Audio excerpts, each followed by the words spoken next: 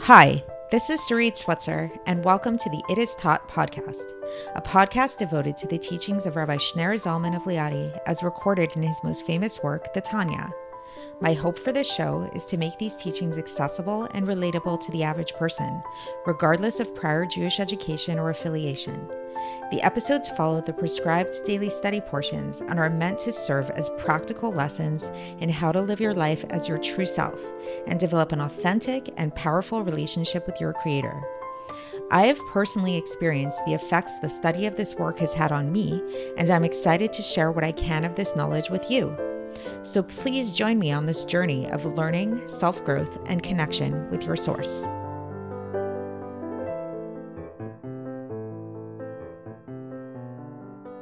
Hi, and welcome to the It Is Taught podcast. This is episode 384 for the 17th of Kislev in a leap year. Today's episode has been generously sponsored by Tsiri Plotkin in honor of her birthday. Happy birthday, Tsiri, and thank you so much for making this podcast a way for you to commemorate such a special day. Tsiri has been a devout follower of the podcast pretty much from the beginning.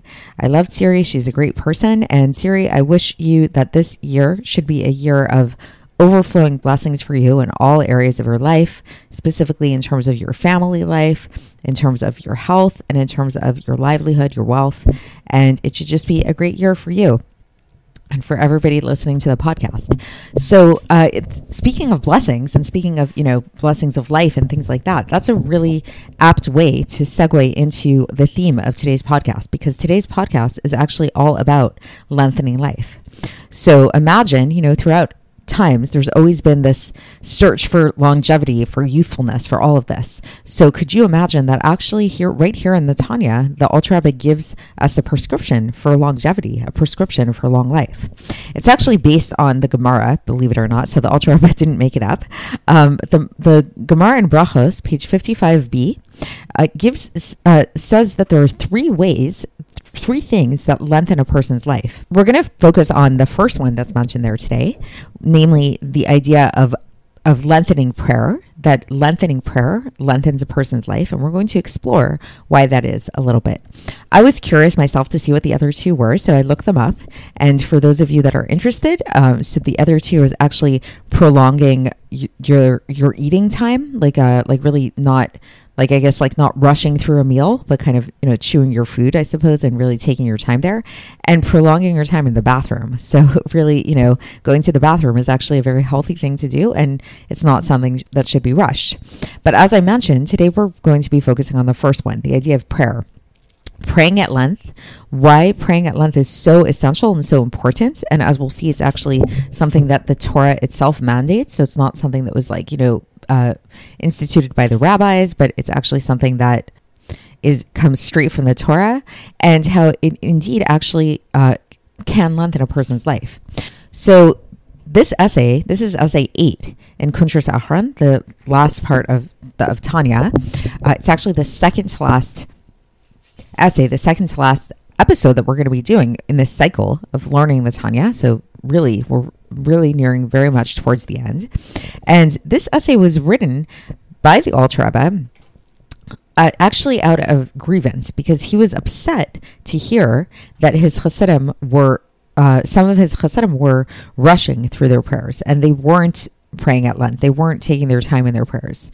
And so he begins this essay by saying that he heard this rumor, which is upsetting to him, that in certain congregations, the congregants would not allow the leader of the service to be somebody who would want to pray at length, who would want to lengthen the prayer, to kind of take their time, to make sure that everybody is there with it. Nobody's rushed and really taking their time in their prayer. And that this actually is somebody, the type of person that wants to do this, that wants to take their time in prayer, is yearning for the life and longevity of our brethren, of the congregants. And he said this isn't good that these kind of people are being prevented from leading the services, because as he quotes, and he quotes the Gemara, where as I mentioned in Masechet Brachos, page 54b, it says that 3 things prolong the days of man, and one of them is prolonged prayer. So he he continues, the Alter Rebbe, and he says that he understands that there are some people who are, just due to work and different circumstances in their life, they're pressed for time and they don't have the luxury of, spending a really long time praying. So in that case, yes, there are these instances where a person, a congregant, just their job, they have to get to work on time, whatever it is, right? But he says, nevertheless, for that type of person, it's better for that type of person to forego hearing Kedusha and Baruch in the congregation than to tamper with the lives of the people who want life. So it's a very intense thing that the Alter Rebbe is saying here. Is he's basically saying that praying at length is such a big deal to the point that it actually is linked to the life of people, to the longevity of people, that if you're the type of person that for whatever reason you can't stay at shul for a long time, you have to get to shul, don't mess it up for other people. You can leave and let everybody else pray at length, and don't make it so that everybody has to rush to be at your pace.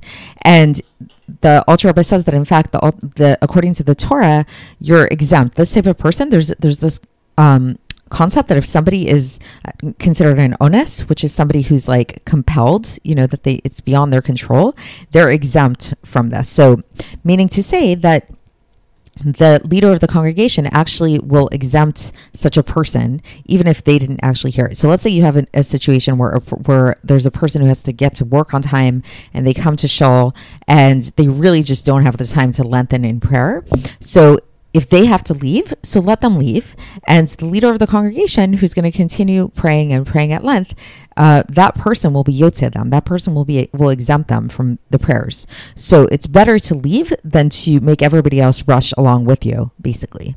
And the Alter Rebbe backs this up by citing the Gemara in Masechet Rosh Hashanah, page 35a, where it talks about these kind of people who are referred to as like the people of the field.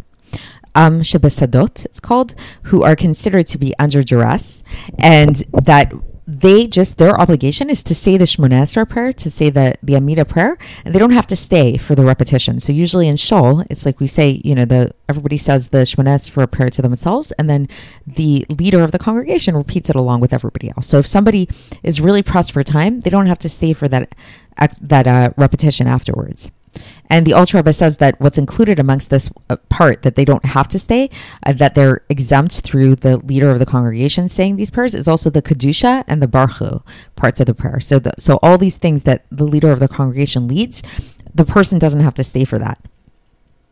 Now, the Alter Rebbe goes on and he says that he's actually done research into this, and he's seen that this idea of praying at length is really an essential thing, and it's not something new. This actually applied even to the earlier generations, to the sages of the Mishnah and the Gemara, who at that time, prayer was not their primary service. It wasn't the main focus. The main focus at that time was studying Torah. But even at that time when the main focus was studying Torah, then the idea of praying at length was still very important and very essential. So all the more so is it true now. Because as we've learned in the Tanya and other places, and the Alter Rebbe reiterates it here, that in our times, which are considered to be the times right before the coming of Mashiach, Torah study is not actually our main focus. So, there's sort of like throughout the generations, there's different kinds of focuses. Nowadays, think about smartphones, think about the internet. Our lives are a lot busier, and we don't have that same capacity to learn Torah in the same way and on the same level as previous generations did, nor are we expected to, is saying the Alter Rebbe. That's not our main thing. Back in the day, that was the main thing. The main thing now, when we're right before the coming of Mashiach, the main thing is prayer. Actually, that's the main focus of our service right now, is prayer. And the Alter Rebbe brings a source for this from Rabbi Chaim Vital in the Eitz Chaim and the Pre Eitz Chaim. So thus he says that if this is the case, that nowadays, that even if back in the day, back when prayer was not the primary focus, the primary service of people, then even then praying at length was understood to be this very essential thing. All the more so is it something that we should be focusing on in our times, when it is actually our focus. It is the main thing that we need to be focusing on. And now the Alter Rebbe is going to explain that in fact this is a Torah mandate to pray at length. How is it a Torah mandate? So the idea is that there is a commandment that comes from the Torah, which we actually recite every day in the Shema, and it comes from Devarim, chapter 6, verse 5, where it says, "Ve'ahavta et Hashem Elokecha b'chol levavcha." So you should love Hashem your God with with all of your heart. And there's, lots of different explanations as to what this means. But the basic, simple idea is that we have an obligation to love God. So what does this mean to love God? So if you've been following this podcast for a while, you know that there's a lot of discussion about this. The Alter Rebbe gets into a lot of discussions about love of God, the different levels of loving God. But there are two main types of loving God. Is one, the innate love of God that we all have within ourselves, that we're born with. That's just there. Every single Jew has this, whether they're aware of it or not. And then there's a certain love of God that we can work on so that we can actually bring this love into more revelation, and we can kind of add to it and enhance it. So what the Alter Rebbe explains is that the innate love of God, this is not something that we can command people, because we all have it, as I mentioned. Every single Jew loves God, whether they're aware of it or not.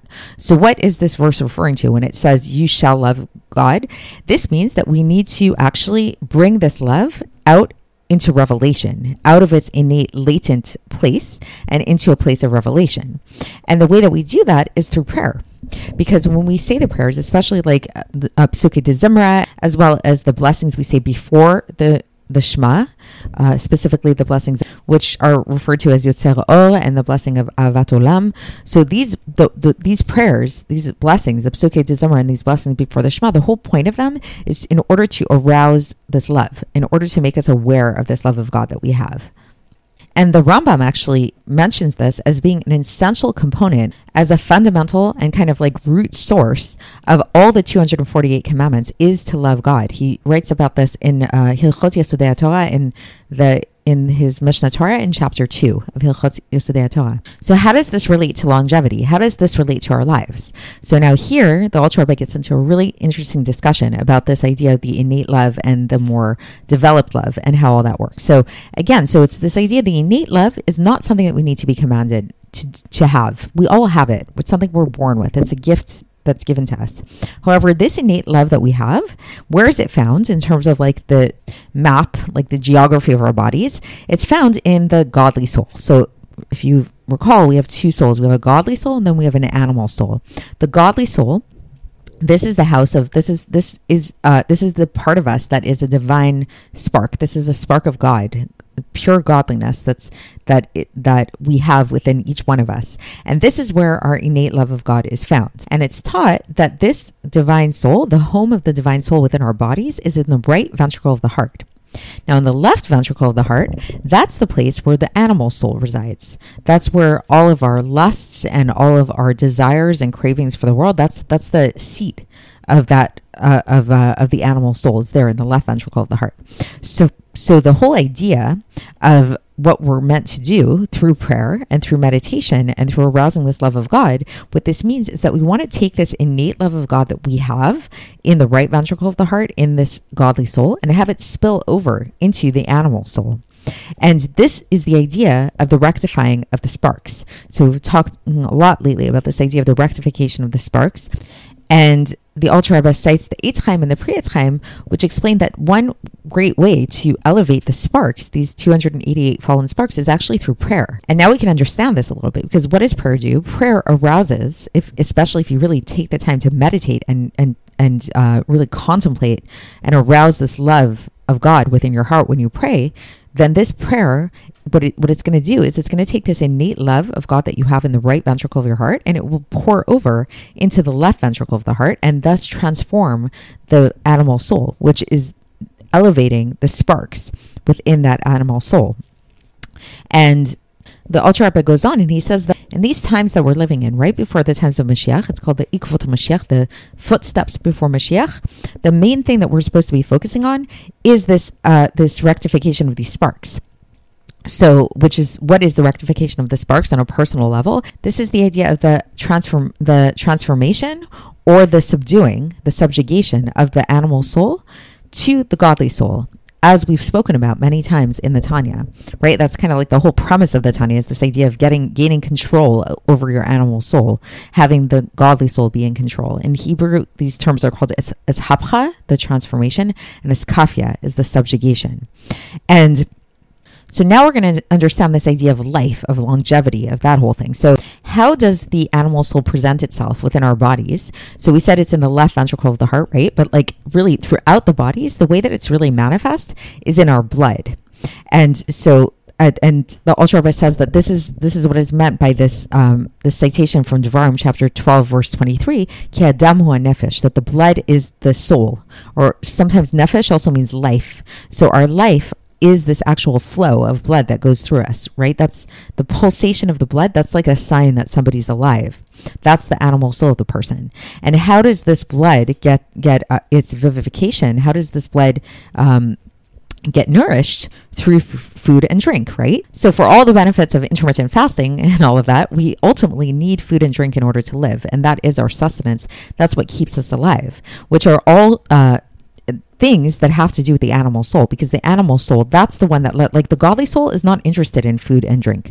The animal soul loves that stuff. It loves physicality. So the good part about it is it keeps us alive, because in order to stay alive, we need that animal soul to crave those things to keep us living. However, if we want to just have like a very shallow kind of life, that's just like we're just living and it's like not like, just kind of subsisting, then we just eat and drink and we're just kind of like, what's the point of it all? But if we want to actually make meaning out of our lives, if we want to actually elevate our lives and elevate this animal soul so that it gets subsumed under the reins of the godly soul, then we need to figure out a way to use these tools of physicality for a godly purpose. So whether we use the energy that we get from the food and the drink in order to pray, in order to really meditate and focus on God, or so too other physical things like our clothing, our homes, all this stuff, we can use every single thing in physicality